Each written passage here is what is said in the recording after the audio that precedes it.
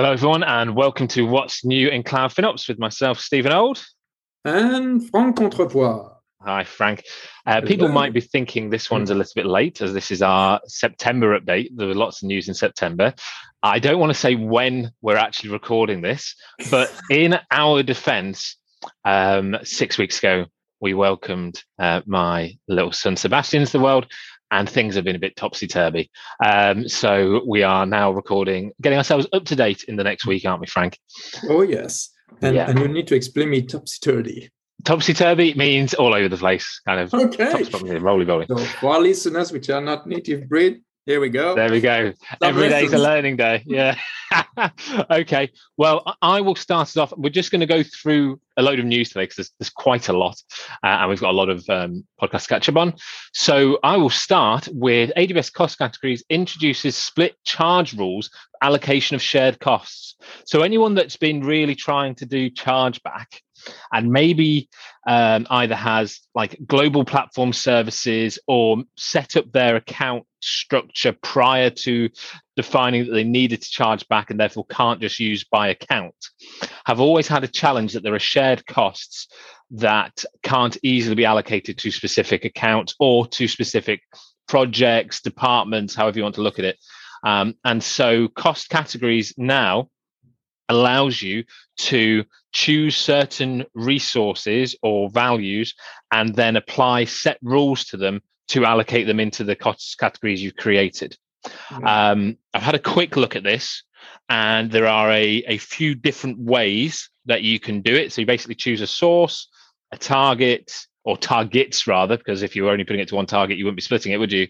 And then you choose a rule, and the rules appear to be the kind of ones that we quite often suggest people use, whether that be by some sort of ratio, by proportion, as they call it, proportional splits, fixed percentage, or just even splits. So that makes a lot of sense for people. It allows people to start breaking that stuff up. This has probably been getting done in spreadsheets until this point, or just really kind of grey.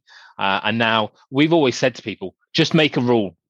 You can iterate on this rule at a later date and then put that into your kind of tactics and strategy, what you change. But just make a rule and follow that rule for a while, and at least you know the strengths and weaknesses of the rule, but things are getting allocated.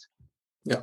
So and on this one, I like the fact that they are really caring. AWS seems to be really caring all of a sudden, not all of a sudden, but in the recent time, about FinOps allocation cost. So more on the financial side of things.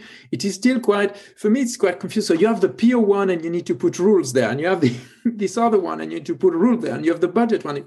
The cost part is quite scattered around. Yeah, I agree. Yeah, I agree. You start finding that there are lots of pieces which are extremely interesting, and gathering them all together is probably something worth looking at, especially if you're in a big company, allocating cost. Talk with your finance person. They are going to be extremely interested about cost allocation. Functionality is improving. Yeah. Usability is still somewhat problematic. Yes. Is that a diplomatic way of saying it? Oh, it's a very nice way of saying it. And so I'm going to take the next one, which in my list was number one. So, it's about Redshift. So we completely changed the approach. And here it is, Redshift extend automatic table optimization to support column compression and coding. So what they mean by that, and I find it very useful, is that you have each column that you have in a table, and assuming this is Redshift, so that might be petabytes, so it's quite important. You can compress, and sometimes, by the way, by compressing things in a database, you can access it faster because there is less space or less bytes to go through to collect things. What is interesting in this one is that the algorithm will continuously look at the content of the column and eventually change the compression algorithm if another one is better. So also, if they introduce a new algorithm of compression that is better than in the past, it will automatically being applied to all the columns, and it makes sense to, which is extremely powerful because all of a sudden there is progress that can happen there. Without you having to do anything. Exactly. So that is really, really nice. Pretty sure you need to do an alter table name and code out or something. So you'll have to change all your tables, but that can easily be scripted if you are a DBA. Absolutely. Frank is right. He was meant to start. And so I've thrown us all off kilter. Here's another one, Frank. And the next one is kind of a joint one, which Yes. is actually in August.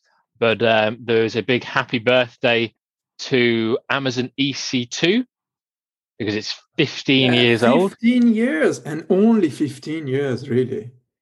How long ago do you think you started using EC2? I think it's probably 10 years, 10 years, really. It was 6 for me. I'm a baby. I Comparison. remember I think my AWS, the current one I have is still 2012, something like this. So I have a track record of that's when that was my first or second AWS account. But yeah, and it was just 15 years ago. It was the AWS EC2 beta. Yes. So I have not been even involved onto that, but yeah, it is. Yeah, they started with the complicated name conventions early, didn't they? Yes. It wasn't something that developed, it was from the beginning. Oh, yeah. And one interesting thing, which when you study the curl little, you will see that, for example, it sounded like AWS only assumed that they will have one region because you don't have all those numbers here. If you look at the curve for North Virginia, you can see that the expansion was not planned from day one. So they were unsure of success, but yeah, we now know that it is a total success. So you had EC2 2006, EBS 2008, then the kind of auto scaling hit in 2009, and that I think is really early. People might not realize that, but 12 years ago that people were, auto scaling was pretty cool. Then VPCs also came out in 2009, which I think people just think is a given now because they're such a crucial part. But that was very new, wasn't it? And then there was nothing. Well, instance type start in 2006 as well to present. But yeah, it's interesting just kind of going through some of the history. It's another good article from Jeff Barr as always. But yeah, happy birthday to EC2. EC2. And yeah, you're just reminding me that I probably was there between 2006 and 2008 because I was very frustrated that you could only have an ephemeral storage, that there was no real storage. I was so pissed off at the time, saying that's totally useless. Yeah, so there you go. You're an older AWS user than you thought. Right. So the next one is on me, which is Amazon MSK, which is managed streaming for Apache Kafka, adds metrics for increased visibility of capacity. So the reason we've called this one out is, if you read the FinOps handbook, which is brilliant, you read about the Prius effect, and we're basically, if people can see in real time in front of them the efficiency of the car, they'll drive more efficiently. And so anything where you're seeing efficiency in a better way and more visibility, I think is always worth calling out for FinOps. So being able to see more metrics and more kind of real data behind how you're using your Kafka service or clusters, however you want to call it in this case, with it being a managed service, because there's 19 new metrics. And this will hopefully allow people to start making even better decisions, work out exactly what they need to be using. And so will help people with their usage optimization of working out whether they've got this, the service right, how well optimized it is. So that should, with visibility, hopefully come savings. Yeah. So, well, yes, usually that's how it works. So next one is really about completely different. It's a pure cost reduction. So price reduction, sorry. So it is 32% price reduction for Amazon Textract. And I had to read it because I've never used Textract. Please tell us all about Textract, Frank. Yeah, so I know everything about Textract because I just looking at it at the moment. But yeah, now overall, the idea of Textract is this kind of, as the name strangely indicates, it's extraction of text. So it's like the basic thing is the OKR, which is simply transforming the text, the image, text into an image to a text. But in this case, it also does some elaboration, finding the table, recognizing images, and being able to then work that out and create more value out of those texts. So it's not just trying to transform a text on an image into text. It's also really identifying this is a title, this subtitle, this is just a footnote, and all these kind of aspects. So really seems to be very interesting. It was introduced at reInvent 2018. I think 2018 was one of the best reInvent for features. And so now that TextRank, if you're using it, or if you want to try it, it is vastly discounted. Fantastic. I don't know what's really bad is I'm pretty sure I did a podcast back in the day on the releases from 2018, but there were so many, I don't know, even remember if that got a mention, because I believe that's the same year that my favorite service came out, Frank. Yes. Absolutely. I think Ground Station was 2018, unless I'm getting mixed up and that's 2017. But I think that was 2018. It was a really great year. And I think set us up to maybe be a little bit disappointed with following years where, they've already done everything. There's not that many new things they can do. I think last year was things like, well, not last year, year before was things like Prometheus. Anyway, moving on, we've got a little bit of a section that's going to be quite similar, but with different services. So I'm introducing that EFS, Elastic File System, has introduced intelligent tiering to automatically optimize storage costs. We've seen intelligent tiering. I think that was released in 2018, actually, off the top of my head, in S3. Yes, which it is. Well done. Yeah. There we go. Yes, that year, I remember the podcast. So it's now hit EFS. EFS, a brilliant solution for those people not au fait with it, especially if you want to have a shared file system used heavily in e-commerce, where you want something to sit behind things that are being scaled. So we used it heavily in my previous role, and there's a lot of big companies using it. They have created, and I think we've talked about previous in this podcast, 2 new classes, which is infrequent access, very similar to how it works in S3, and single zone, if I remember correctly, or one zone. Sorry, it's one zone it's called. And now what they're allowing, well, by switching this on, what will happen is it will automatically move your data around, a bit like how it used to be in, like, if you had a 3-file SAN, move around so that it fits into the best place, whether it should be one zone. I'd imagine you probably have to say that you're willing for it to be one zone, or I don't know how it would work out that it should be in one zone. But certainly infrequent access makes sense to easily jump into that. The article talks about up to 92% cost saving on using infrequent access versus normal EFS. I mean, I think everything's got to be pretty perfect for you to hit that. You have to access it once only over a period of time.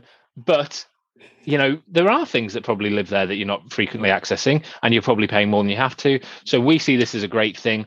I would anticipate people will see, 20-30% reduction in their EFS costs if they have a large EFS volumes.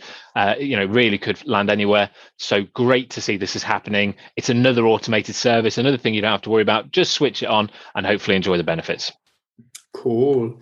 And yeah, roughly the same for the next one is on S3. So they launched S3 intelligent tiering updates. So there are some updates. So as Steve said, it was released in 2018, but now they're adding. So intelligent tiering had some limitation. It was really kicking in when something was staying on S3 for more than 30 days. And also you needed to have a certain size, which was quite small, 128 kilobytes. But when you are, for example, having a collection of GIF files, or just Word documents, or documents in general, that might be quite still in that below 128 kilobytes.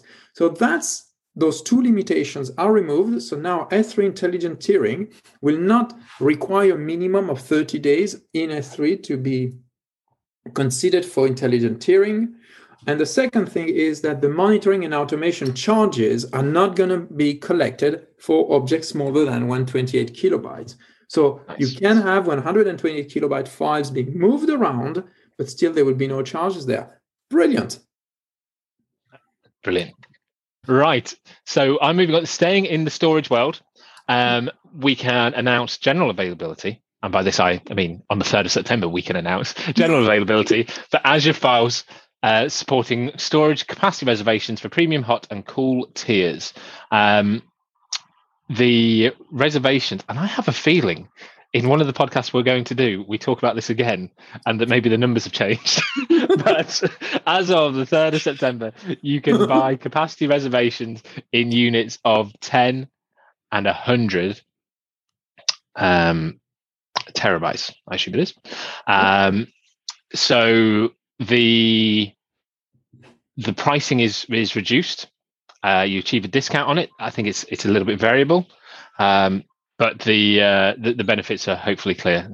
If we look at the kind of concept of FinOps, it is a rate optimization available now in Azure, and it can be done without needing to speak to an account manager, which is great. Yes. And staying in Azure, it's a public preview. So my break, that's how I read it. But you can now scale down nodes in AKS. So the idea is now you can choose if you want nodes to be deleted or deallocated on your Kubernetes cluster. That's really useful because now it was used to only be able to scale up. Now it can also scale down. The other interesting aspect of that is that even when it scales down, it keeps the images on the node, so that if there is it needs to be scaled up again soon, the images are already on the node, and it is so a much faster recovery or scaling up than it's like a hot scale up. So it is really interesting to see that, yes, you can scale down, you're going to save money, but the scaling back up is going to be extremely fast. So well done. That's a nice thing. Right. General availability, lower capacity reservation tier for Azure Monitor dedicated clusters. This is where I got myself confused. This is where the numbers have changed. So you can now reserve from a lower level. It was 1,000 gig a day, which is significant.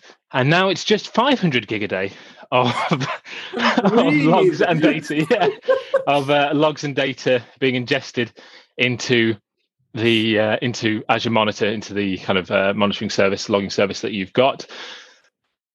I mean, I'm guessing they had a lot of people not hitting the threshold. Yeah. This is still pretty high, but I guess they only want people really reserving it who make an impact to their capacity planning, which is obviously why you have these, rate-based optimizations available. So that is generally available. That was actually in August. And it's quite interesting how Azure is really pushing for reservations, capacity reservation of commitments in multiple services, including storage, where, for example, other cloud providers are staying quite shy of that. They're going more about dollars, aren't they? It is different. They've really gone for a different route on it. Also, the fact that Azure have done 5 years on some services now. Yeah. So you can see the enterprise customers, I think, also behind that. Yes. the target. Cool. So mine is AWS Code Build now support a small ARM machine type, which I totally like. So it's going to be based, obviously, on strings that they don't say it in the title, the Graviton processors. It's very interesting. So Code Build is a tool that executes scripts, really. Normally, it's for building your instance of building code. So it will get something from Git, elaborate it in some formal way, and then push it back elsewhere. The interesting thing is that Code Build can also be used, for example, for other things. I use it for my Hugo static blog, and it's quite interesting because it downloads my blog, creates a Docker container, elaborates it, and then publish everything, and then just dies. And this is a very small activity that I'm doing, and yes, benefiting from a very small CPU machine with a cheap CPU is very positive for me. Absolutely. Yeah, nice thing. I'm going to try that probably tomorrow. Super. Right. Flying on, talking about lovely Gravitons, Amazon RDS now supports the T4G instances for MySQL, MariaDB, and Postgres or PostgreSQL. We've talked a lot about the Gravitons. We've not really talked about the T4s, which kind of flew under the radar. but they, as people know who know their instance types, they're the burstable capacity. So you've got the benefit of cost and potential performance on the Graviton in general. You're not having to handle the move away from an x86 to make it work on RDS, because that's part of the managed service for you, which is wonderful. And you're now getting that great burstable capacity for when you don't need a bigger instance most of the time. You can just burst up and use your CPU hours, burstable CPU hours. So really great to see that. Yes. It's what I like here is this particular sentence. AWS Graviton 2 processors are based on 64-bit ARM Neoverse cores and custom silicon designed by AWS for optimized performance and cost. AWS Graviton processors deliver 7 times more performance, 4 times more compute cores, 5 times faster memory, and 2 times larger caches versus first generation AWS Graviton processors. So they have really jumped the Graviton 2s versus their own. What I like there is that they're comparing to the previous Gravitons. They're not comparing to the others, but give them a go, guys. We really rave about them a lot, and now you've got the burstable type, which we think is brilliant. Yes, and I think the burstable approach for database is quite interesting. If you don't have a production thing, if you have, as quite often you store your data there, you store your data in the database, and you regularly have a batch process that go through that, or an ETL process. That's when you're going to use the burstable capacity. That's just absolutely brilliant. I remember getting on T2's RDS, even on hundreds of million of rows, I was getting sub-second reply for quite complex queries. So yeah, really try that out. I think it's going to be brilliant. Agreed. Which one is next? Auto terminate. Next is mine. So it is the EMR. So now we have a AWS again. Now auto terminate idle EMR cluster to lower costs. So again, it is a very clear feature for lowering cost. And so when you use a big data platform, when you use EMR for big data platform, you're going to have lots of things all over the place. Let's put it that way. And the idea is that EMR can turn things off when they are idle is extremely powerful. What is checked to see if it's idle is not really said. They just say multiple aspects, but the savings can be quite important because it's very easy for big data to go big, as the name indicates, but that it's usually very hard to go small. So that would really help. Nice. Continuing on my Graviton 2 theme, AWS Lambda functions powered by AWS Graviton 2 processors run your functions on ARM and get up to 34% better price performance. Well, there we go. We know exactly why I've brought this up. Very similar to what we said previously, apart from we're not talking about the burst, just talking about moving Lambda onto the Graviton 2s, which were actually designed for Lambda, to my understanding, for the serverless architectures. Yes. And they are designed to deliver up to 19% better performance and 20% lower cost. And that's when they compact those together, they get your 34%. So it's, hopefully pretty straightforward. Give them a go.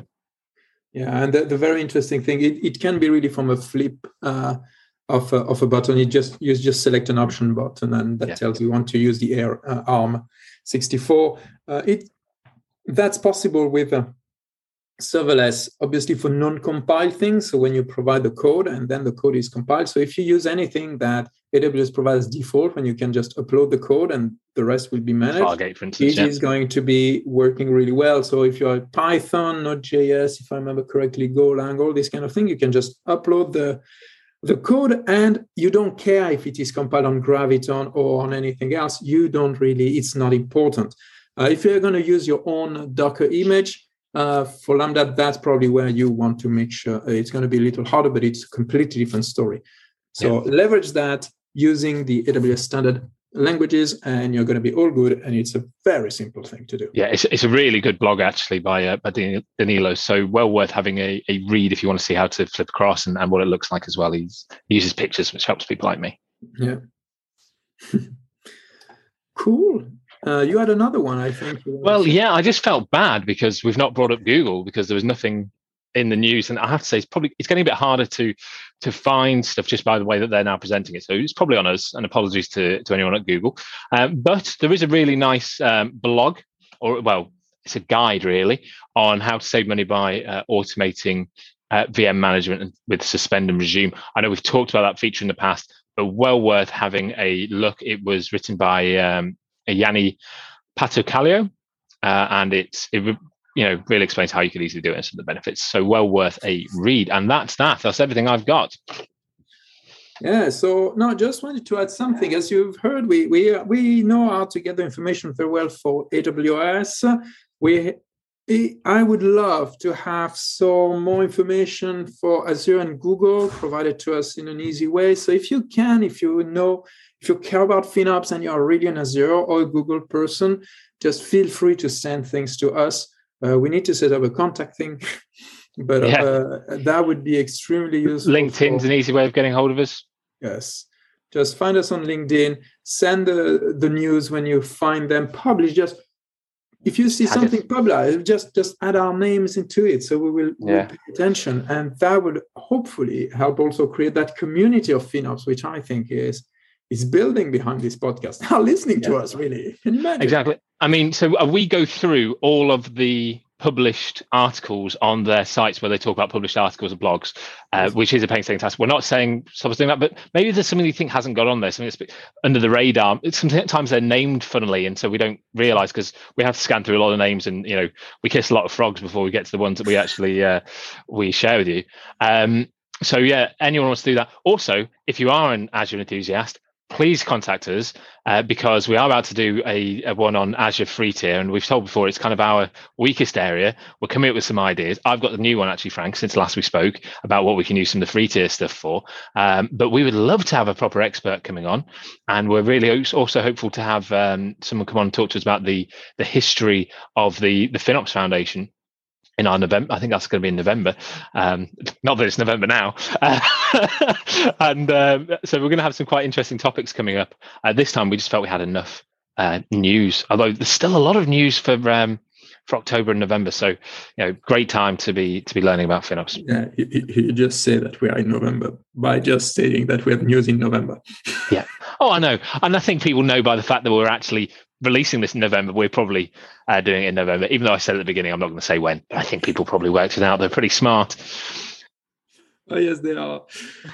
Okay, thank you very much, everyone. That was another episode, all based on news. We had lots of news, really good stuff. It shows that, FinOps is becoming a topic that big cloud providers are thinking about and creating features for. So, we're on something that's going to be really interesting there. Fantastic. Thanks very much, Frank. Great to speak to you as ever. Hey, same here. Have a fantastic rest of the day. Thank you.